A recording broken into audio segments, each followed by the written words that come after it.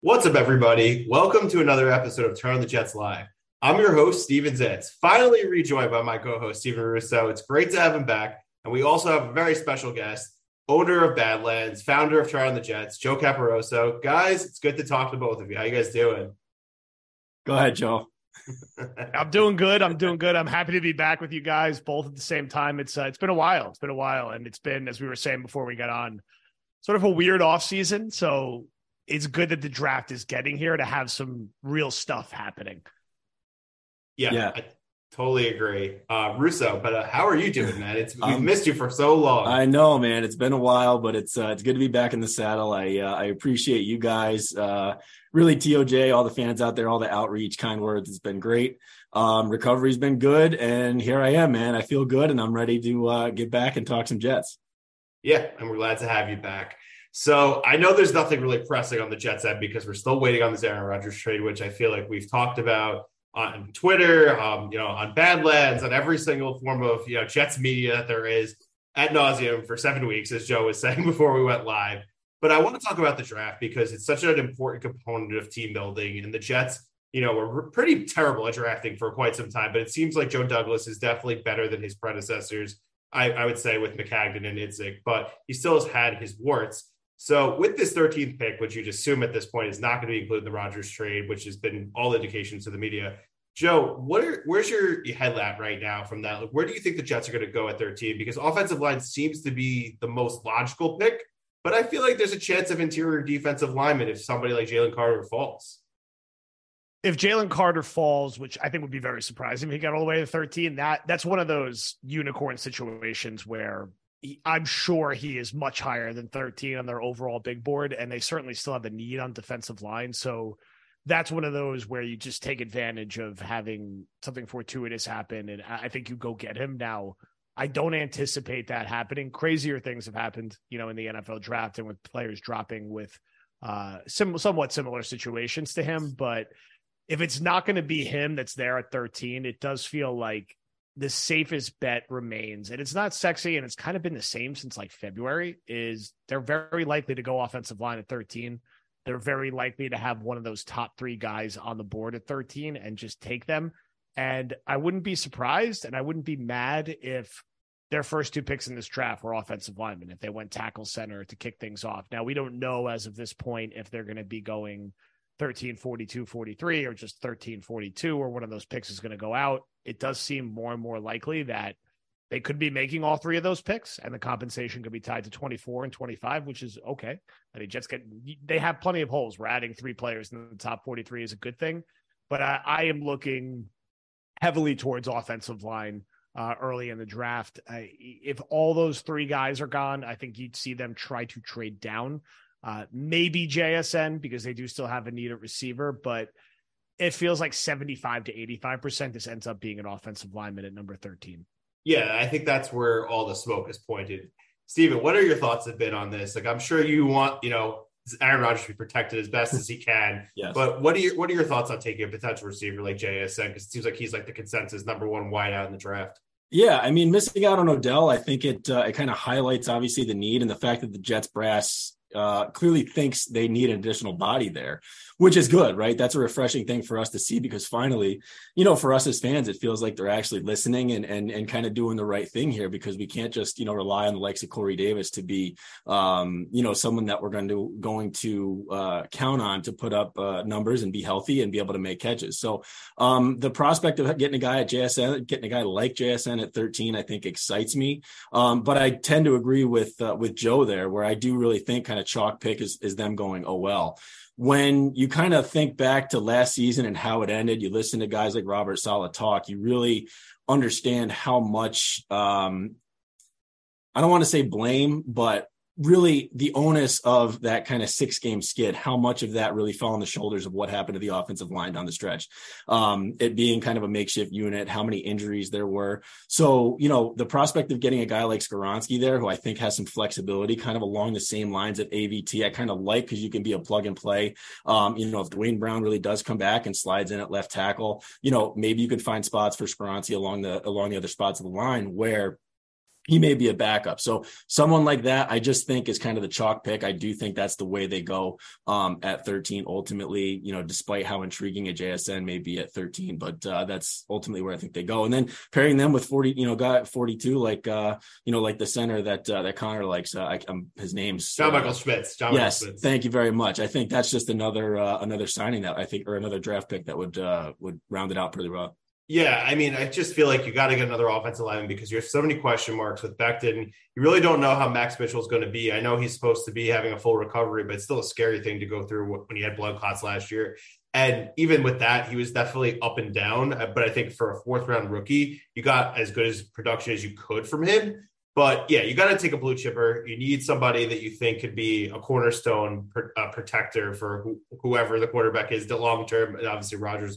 Hopefully for 2 years, but at least for 1 year. But Skoronski to me would be a home run. And I'm interested to hear from you guys too. Like, Joe, you mentioned the prospect of Jalen Carter falling. Like, what are your guys' thoughts here on that? If he does fall, like, do those red flags scare you enough? If you were in Joe Douglas's shoes, I mean, I think we all kind of have PTSD from the interior defensive lineman early on, but now it's like, okay, this is a legitimate need, and getting a guy like that to pair with Quinnen Williams, obviously that excites you, but do the red flags kind of scare you enough to where even if you were available, if you were in Joe Douglas's shoes, like what would you do? I mean, look, I think it's a very valid question and a very valid concern, because if he is actually at 13, those red flags may be worse than we're thinking. Or look, maybe teams got that much more aggressive for quarterback and those 4 guys go in the top 12 and that takes up a third of the picks. And then some other guys end up going higher than we expect. And it's just one of those things where he happens to be there. The prospect of having him next to Quinnen Williams, ideally off this new contract, would make one of the Jets defense one of the most difficult to slow down and stop in the NFL. They just have so much explosiveness from an interior pass rush perspective. And I've had more IDL fatigue than anybody, over the past few years, but you finally saw it click through last year with Quinnen, where he was a 12 sack guy, played the entire season, was a true all pro. And now they really need someone else who could chew up some, reps next to him. I think Quentin Johnson will help. I'm not crazy about Solomon Thomas taking on that much bigger of a role. You know what you'll get out of JFM, but to get a guy who is really like arguably the most talented player in the class, he's in the discussion, even if he's not, at 13, would be very interesting. And I think they would be more amendable to doing it if they know they're keeping 42 and 43. And the picks are going to be for a later year, because that gives them 2 other shots at like very high second round picks, or they could package those picks and get back into the first round and get someone that they really want. I think this is a very unlikely scenario, but you never know. And Robert Saleh and that defense can never have enough interior defensive linemen, can never have enough people rotating through who go after the quarterback. That's why they're going to hang on to Carl Lawson. They're still going to have Bryce Huff. They're still going to have Jermaine Johnson. They still may take an edge rusher relatively early in this draft if the board breaks the right way, because they're just going to be rotating people through and want people who can get after the quarterback. So it's not out of the question. And it's the kind of pick where, like, Douglas has not been shy about the low floor, high ceiling. It really hasn't worked out to date, but that doesn't mean that it won't work out necessarily the next time. Yeah, and I think with Jalen Carter, I think it's more of character issues. I don't think it's like ability. I think that like you're betting on, just the talent winning out versus anything else. It just seems like he needs to get his head in the right place, because he didn't test well at the combine, and he obviously had some issues off the field. I'm not really well versed on the issues, but I know it's definitely a problem. But for me, like I would be interested to see what would happen if Skoronski and Jalen Carter were both on the board. What would Joe Douglas do? Because in that instance, you could really get like a very like safe prospect with Skoronski. People think could be the best offensive lineman in the draft because of the versatility on the inside or the outside. But then you will have this guy who could be the best player in the draft. It almost, to me, would be like a Laramie Tunsil situation when the Dolphins were able to get him when he was supposed to be the number 1 pick, going into January. But the Jets are in a place, like you said, it's just like they need to get these holes filled up. Like, we don't have a center right now, which I think is crazy to think. It's April 16th. no center on the roster. I know they're going to sign somebody, whether it's Ben Jones, maybe they bring back McGovern on the cheap, which I think would actually be a good move at this point, considering he was okay last year. He was like very serviceable. And then you would draft someone, I think, in the second round, like JMS, or maybe the guy, I can't remember his name, Joe Tipton from Wisconsin. Yeah, Tipman, yeah. Yeah, Tipman from Wisconsin. Like one of those guys to learn and maybe eventually take over midway through the season. But we do need interior defensive line help. If they get a guy like Al Woods or Puna Ford, I'll probably be like, don't take it. Take the offensive lineman. But it's definitely an interesting conversation for sure. And Joe Douglas's job is on the line. So you got to think of, how he needs to approach this offseason. Is it get the safe guy that will contribute and won't be a problem, or swing for the fences and hope it could actually be a difference maker that could get this team on a long playoff run? Yeah. I mean, it's an unlikely, but, kind of fascinating scenario. And I think it will, with Robert Saleh, I think that's kind of the wild card. Where if Jalen Carter were to fall, I think it'll say a lot, and they'll probably rely on Saleh to be able to kind of remedy some of those character issues. And then obviously his focus on the D line. And when you think about how scary that really could be with a fully healthy now Carl Lawson, another, Jermaine Johnson with another year under his belt coming off the edge, you pair, Jalen Carter with Quinton Williams, then you still got JFM. That's exciting. But you flip it to the offensive line where really on paper it sounds great. You got Dwayne Brown coming back, Laken Tomlinson hopefully gets better. You got AVT returning. There's still a hole at center. What do? Do they fill that with Ben Jones? And you got Mekhi Becton, who looks great, and Max Mitchell to compete. But really, when you break it down, there's still questions across the board there, right? So on paper, it sounds good, but there are a lot of questions. So the safer pick clearly is offensive line, but man, it's going to be fascinating to see if that scenario actually plays out. Yeah, I'm very intrigued. That's what's going to make draft night fun for us, because we really don't know what's going to happen, because the quarterbacks are the wild card, because at least Stroud, Bryce Young, and probably Anthony Richardson are going to go, I would say, top 5 in some capacity. And then Levis is interesting because you don't really know where he's going to go. He could be a top 10 pick, or he could fall all the way to the late teens to a team like Tampa Bay, who has had interest in him. So if there's 4 quarterbacks going in the top 10, that definitely helps the Jets' chances to get a player that's high on their board, because I would say Will Levis is not really, a top 10 prospect, but because of the desperation of the position, it can alter, how the board ends up falling. Because we never thought Garrett Wilson would fall to us at 10, and it ended up happening, which is crazy to think. And boy, are we happy that Atlanta like Drake London a lot more and Seattle like Charles Cross. 100%. Yeah, there's always some surprises that come on, in that early part of the round. And look, the last couple of times they picked roughly around this spot, they've done well. They went and got AVT, which I think everyone liked, and they got Garrett Wilson last year, which worked out really well so far. So it's not, this sort of like mid-ish part of the first round, they've generally done relatively well with. So it's just what's interesting about this offseason. It's been so unconventional in that, the news effectively of Rodgers coming to the Jets broke, I don't know, like 7 or 8 weeks ago. It's crazy. It's like, it's not done yet. It feels like it's just about done, but it's kind of like overshadowed the rest of the offseason. What's been like a generally like pretty quiet free agency period, and has kind of overshadowed a lot of the draft talk. Because if you're just talking like actual formalities of what's happened so far this offseason, like from a transaction standpoint, like they signed Alan Lazard and Mecole Hardman. They signed, Quentin Johnson. They swapped out punters.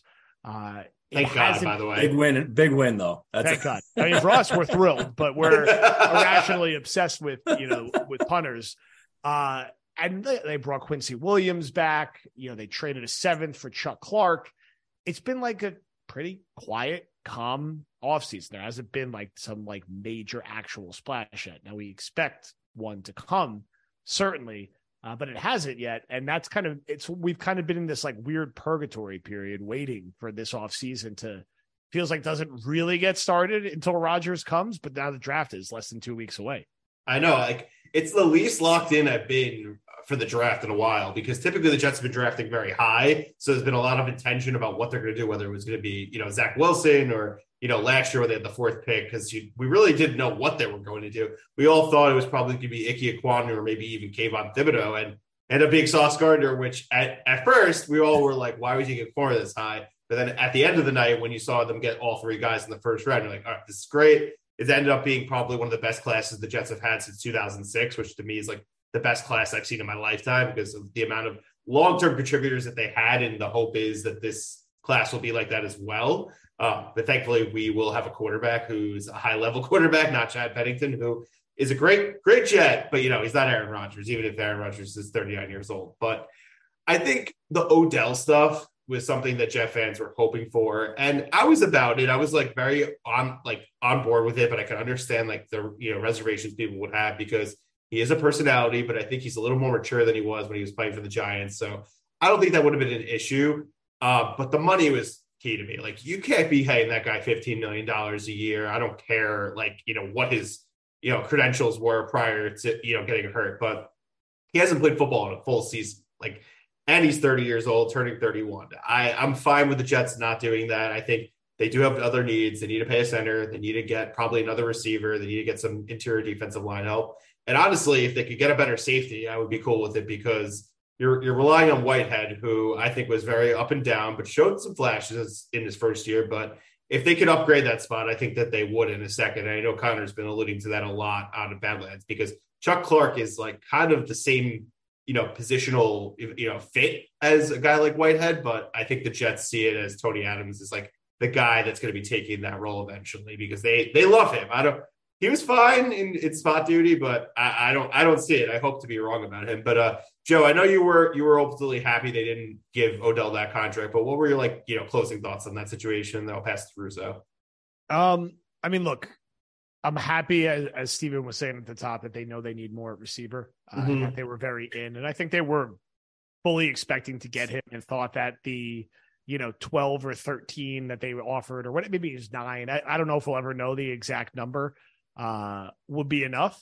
But they need more. And look, it was paying Odell $15 million guaranteed the right answer. Probably not. It's kind of crazy to give him that much money. They're already paying a guy like Corey Davis a lot this year, $11 million. Now I think he's going to get cut. He's going to get restructured. I just don't look at that room as being complete right now. I think you feel a lot better with one more meaningful addition. You don't want to be one injury away from Lazard and Hardman really having to take very prominent roles as pass catchers. It's not like you have an elite tight end. You have a good, okay, well-rounded tight end room, but nobody there is going to step up as a lead pass catcher.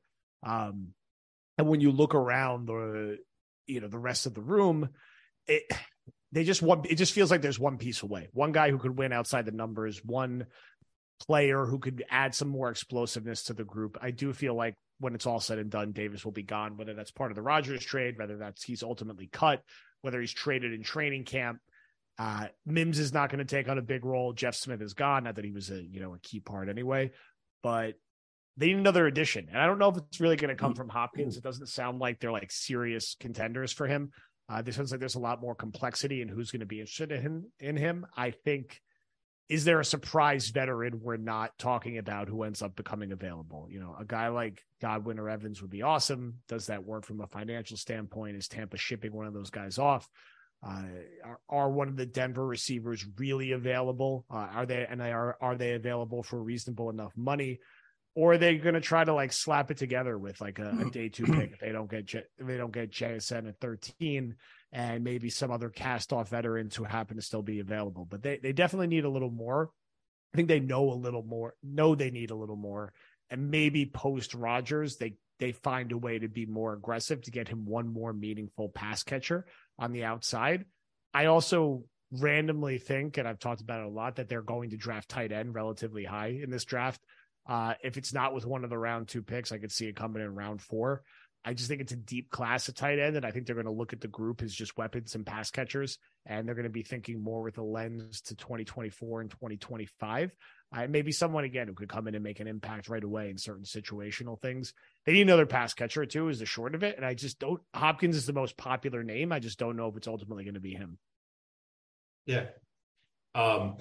I'm interested, on that point because, they took Ruckert last year. They gave Uzama and, Conklin decent money for guys that never really 1,000-yard receivers as tight ends or double-digit touchdown guys. I wouldn't be against it, but it kind of would be pretty telling about what they think of Ruckert because then you're is he just essentially going to be an H-back, fullback? He's not really going to be an every down tight end who can, actually run routes. But I know this is a good tight end class, so I wouldn't be upset by it, but At the same time, I'd rather them get a receiver over a tight end. Just like you said, they need probably one more receiver, and I think that room will be in a good spot. One name that I heard, and I don't think it's really realistic, so I'll definitely, say, take this with a grain of salt. A guy like Michael Pittman might be available from Indianapolis. That's a guy that I think if he really was available, that Joe Douglas should kick the tires on that. He's young. He's been a productive receiver. He's been in quarterback purgatory for his entire NFL career. He's the kind of guy, and I wanted us to take him the year we took Mims, but he wasn't there, I guess, whenever the Jets picked. That would be a guy that I think would be really interesting, but I just don't know if he's truly available. But I've heard rumblings and stuff in The Athletic that I've read. But I'm curious, Russo, what do you think about a guy like Michael Pittman? And then we'll pass it back to JC. Yeah, I mean, I like the prospect of a guy like Michael Pittman. And I think, it's a big body wide receiver, which is what I was happy with the Lazard signing for, right? Like a 6'5", 230 guy. That's something that this Jets receiving core and honestly offense has kind of lacked overall, really. And honestly, when you look at the whole team, I know Joe, you and Connor talk about it all the time, like just size in general, right? They're a small team. So you can see that they're trying to get bigger. So I like the fact they got Lazard. I think drop issues, like he had some, but at least he consistently plays. He can block, and he's obviously a favorite target and guy really of Aaron Rodgers. So I think that was good. And that's in general, I think that's kind of the tough part about this whole thing and missing out on Odell is you really don't know what the market really is. Joe mentioned it. Are the guys in Denver really available? DeAndre Hopkins is the one guy now that you can kind of turn your attention towards with Odell being gone. So that I can see why Joe Douglas didn't kind of balked at the $15 million for Odell Beckham. But honestly, like if we go into September and the receiving core looks the way that it does right now, I'm going to be the guy saying we should have just paid Odell the 15 because honestly, I'd rather do that. I don't really know, honestly, what the Jets cap situation looks like, but are you really going to be hamstrung by a $4 or $5 extra million to Odell to shore up that second spot, which is honestly the perfect position for Odell, opposite a guy like Garrett Wilson. So my Odell feelings are really contingent upon what happens next, which is, kind of a roundabout way of answering the same way that Joe did, but really that's what you have to see. So I'm glad that they recognize a need there. It really is contingent upon though how they address it moving forward. And I'm not really keen. I mean, we know the Jets history with second round wide receivers. I mean, I'm not really keen on that being kind of the Band-Aid, but depending on how the rest of the offseason shakes out, like that will really kind of, dictate my feelings on how, everything with Odell progressed and ultimately played out. But going back to your point about if Michael Pittman is truly available, yes, that is absolutely a guy that I would kick the tires on and feel comfortable pairing, having a Garrett Wilson 1, Lazard 2A and Michael Pittman 2B or however that kind of shakes out. Yeah, I like Pittman a lot. I mean, he's a young ascending player. He's got good size. He's someone who could win outside the numbers, which is what you'd like to see round out this receiver group a little bit, and someone who could be a natural number 2 or a 2A opposite of Wilson, where I think Lazard is more of like a 2B in sort of the target hierarchy that they set up. And you also got to remember they also traded Elijah Moore away, and my guess is that they traded him away thinking they would likely get Odell or likely had a different replacement in mind, unless he was really that difficult behind the scenes, which I don't think was the case. Like I'll evaluate the decision to trade him, the decision to pass on paying Odell when we see what that depth chart looks like in August, because if it's the way it is now, that's not good enough. And it will be something that rears its ugly head at some point, especially if you're in this you're in an all-in window for the next 2 years. You're hoping it's 2 years, not 1 year.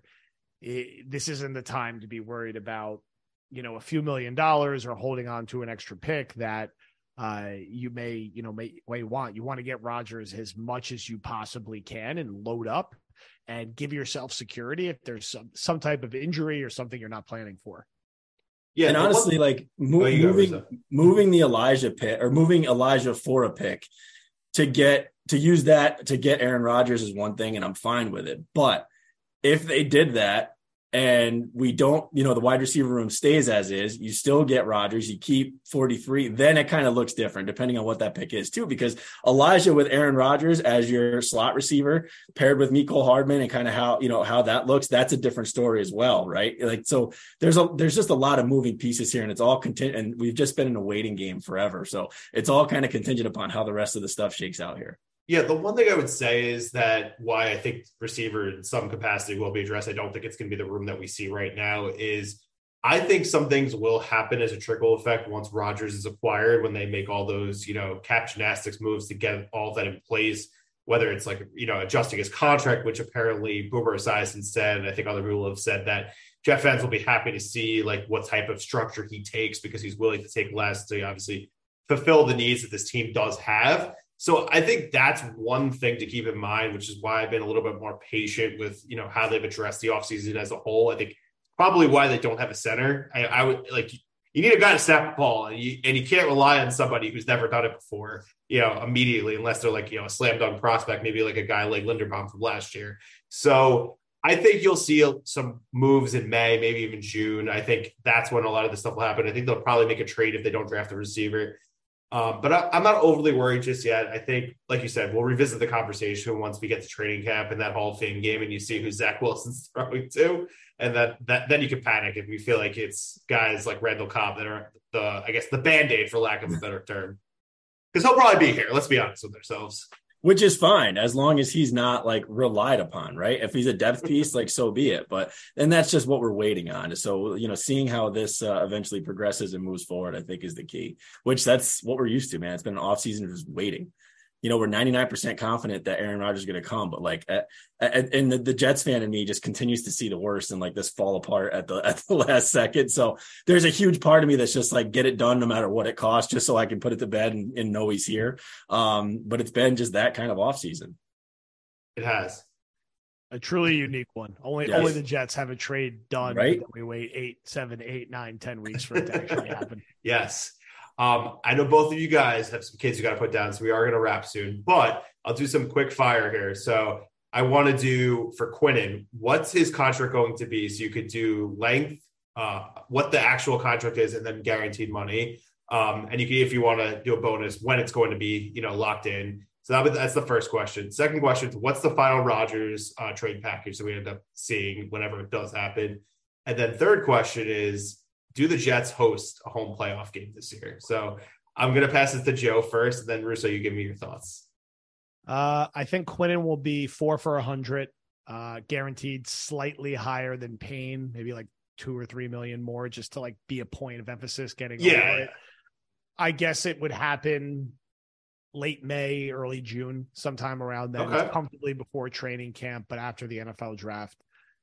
Rodgers, I think it's going to end up being draft day or the day before the draft, a 2023 second, and then a 2024 conditional pick that is most likely to end up being like a third and is only a first if the Jets effectively like win the Super Bowl with Aaron Rodgers or something like that. Maybe something like Corey Davis or another third pick is thrown in that's small, but I'm sticking to that being roughly the compensation, and it happening right before the NFL draft, much closer to the draft than I initially thought, but I'll stay with that. If they get Rodgers and if they make 1 or 2 more meaningful additions after that, I think they have a reasonable chance of winning the AFC East, which would be your pathway to hosting a playoff game. I don't think they're competing with Kansas City or Cincinnati to be like a 1 or 2 seed or getting a bye week, but do I think that with how we saw Buffalo finish last year and how New England, I think, will still be pretty average this year, and some of the injury concerns around Tua, that there's a pathway to the Jets being like 11-6 and winning the AFC East and being like the 4 seed and hosting a playoff game? Yeah, I wouldn't say it's the most like that. Buffalo will be the favorite and should be. Yeah. But I think post Rodgers acquisition, there's a 35 to 40% chance the Jets could have that opportunity, which would be their first hosted home playoff game since the Colts won, I believe, in 2002. So, I mean, that's how crazy it's been. It's wild. All right, Russo, let's hear your predictions. Yeah, I don't want to be boring, but I think Joe is spot on with Quinnen. I think it's 4 for 100. I'm not particularly like good or well versed with guaranteed money, but I agree with him in that aspect. And I probably think that deal happens relatively soon. I'd say, within the month or within a month. So before like mini camp start and all that, they put this to bed. I think they don't want that to Agreed. be hanging over their heads.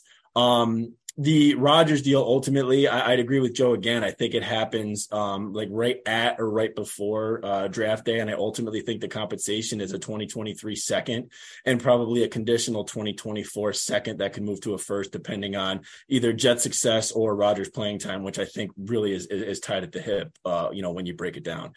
So probably a 24 second that can move to a first if they make the Super Bowl or if Rodgers comes back for 2024, whatever you may, have it. I'm always I'm feeling good, man. I came out of heart surgery. I'm the Jets forever optimist here. So I will say that I think they're going to host a home playoff game in 23. But I will say that the one thing that I am worried about, honestly, is that defense was incredibly good last year and leaps and bounds ahead of where they were in 21. But they were insanely healthy, and that rarely happens twice in a row. The other thing that concerns me, and Joe, actually, I reached out to you on it on the Saturday AM questions. One thing that really was their Achilles heel in the back end of the season and really contributed to that 6-game skid was they couldn't force any turnovers. And offense has really attacked the middle of the field. And honestly, I can say right now, I don't know if they've done anything to improve that. So as great as Rodgers is, and you can look back on it and say, listen, moderate QB play gets us 3-4+ wins over what they did last year. But how much of that defense kind of regresses to the mean a little bit. And really, I just think the Jets still have some work to do to address some of those things. Other teams attacking the middle of the field and being able to force turnovers, if they can fix some of those things, because honestly, the health thing, clearly that they're going to have some injuries that they didn't have last year because they were very fortunate on the defensive side of the ball in 22. Yeah, that's super fair. But I'll say this. I think the way they call games will be different because they actually know that their quarterback can move the ball and score points. True. So I think that they were calling things a little bit differently and not being as aggressive from a blitz standpoint. So I think that's one thing to keep in mind. But I agree with you about the health stuff. They were very fortunate. And year to year, that's not guaranteed. And you're most likely going to see some sort of regression in some shape or form. You don't want to wish it, but that's the game of football. Mm-hmm. We lost Carl Lawson before he ever played a game for the Jets. And that's just the way it goes sometimes. So I think it's fair to say, but I think the reason why I was asking you guys about the home playoff game is because I was watching the Kings game, and we're basically now the Kings. We're the team that everyone's making fun of because we have the longest active playoff drought in, the modern, for pro American Us sports. And the Sabres, we're tied now. Yeah, great. But I was just thinking about it. I'm like, I can't imagine what MetLife Stadium's gonna be like, because if this is what the Kings is like, Jet fans are starved because most young Jet fans have never seen a Jet home playoff game. I was 10 years old the last time they hosted a playoff game, so it's been a while. But Joe, were you actually at that game in 2002? I wasn't. I was at the game in 98 against Jacksonville. I was 11. Yes. I didn't get to go. I forget why for 2002, but I went 98 when they beat Jacksonville, which was awesome. Still remember the confetti coming down with the video board showing they were playing Denver next week, a game they should have won. We're winning. Yes. Not to open painful wounds, but no, yeah, it's just been that one in 98. It's kind of crazy that there's only been one other opportunity since then. Yeah. It's been a long time, but so real quick, make sure if you guys are not already subscribed to this feed, go to youtube.com/TorontoJetsTV. Make sure you're subscribed on our Apple or Spotify or even Amazon now that we've recently got our podcast out there. Just search Turn the Jets Live. You'll find it with our logo. And obviously, if you want the best premium Jets content on the internet, make sure you check out the Badlands Patreon. There is a big thing coming. We have the draft guide. Joe, give us a little, details on that real quick on when that's coming out and what to expect. Hitting Monday, should be live before noon, if not a little earlier. And it's been awesome to watch how it's grown year over year. Connor and Dan and Greg and Meigs have done an amazing job with it. And it's basically an absolute must resource if you're like a Jets fan who's a little casual, like following the NFL draft and just wants to very quickly learn and understand who all the best players are in this class, who the Jets could be interested in, all their top traits. The CMS will be set up to be very like easy to navigate and like move around. It's set up like a lot of our other big boards. So if you're War Room, you'll get it first thing this week. If you're Deep Dive, you'll get it late this week. But it's really like a must have as a Jet fan who's following the NFL draft. Obviously Connor's the best when it comes to draft coverage, and the way Dan has designed it makes it, just a blast to like navigate. So excited to get that live this week. It's definitely one of our like signature things we do every year now at Badlands. Yeah, I can't wait to read it. And like I said earlier in the show, I haven't really been following the draft as much this year, so it'll definitely be my resource as we head into that weekend. We appreciate everybody who supports the show, and we'll talk to you guys soon.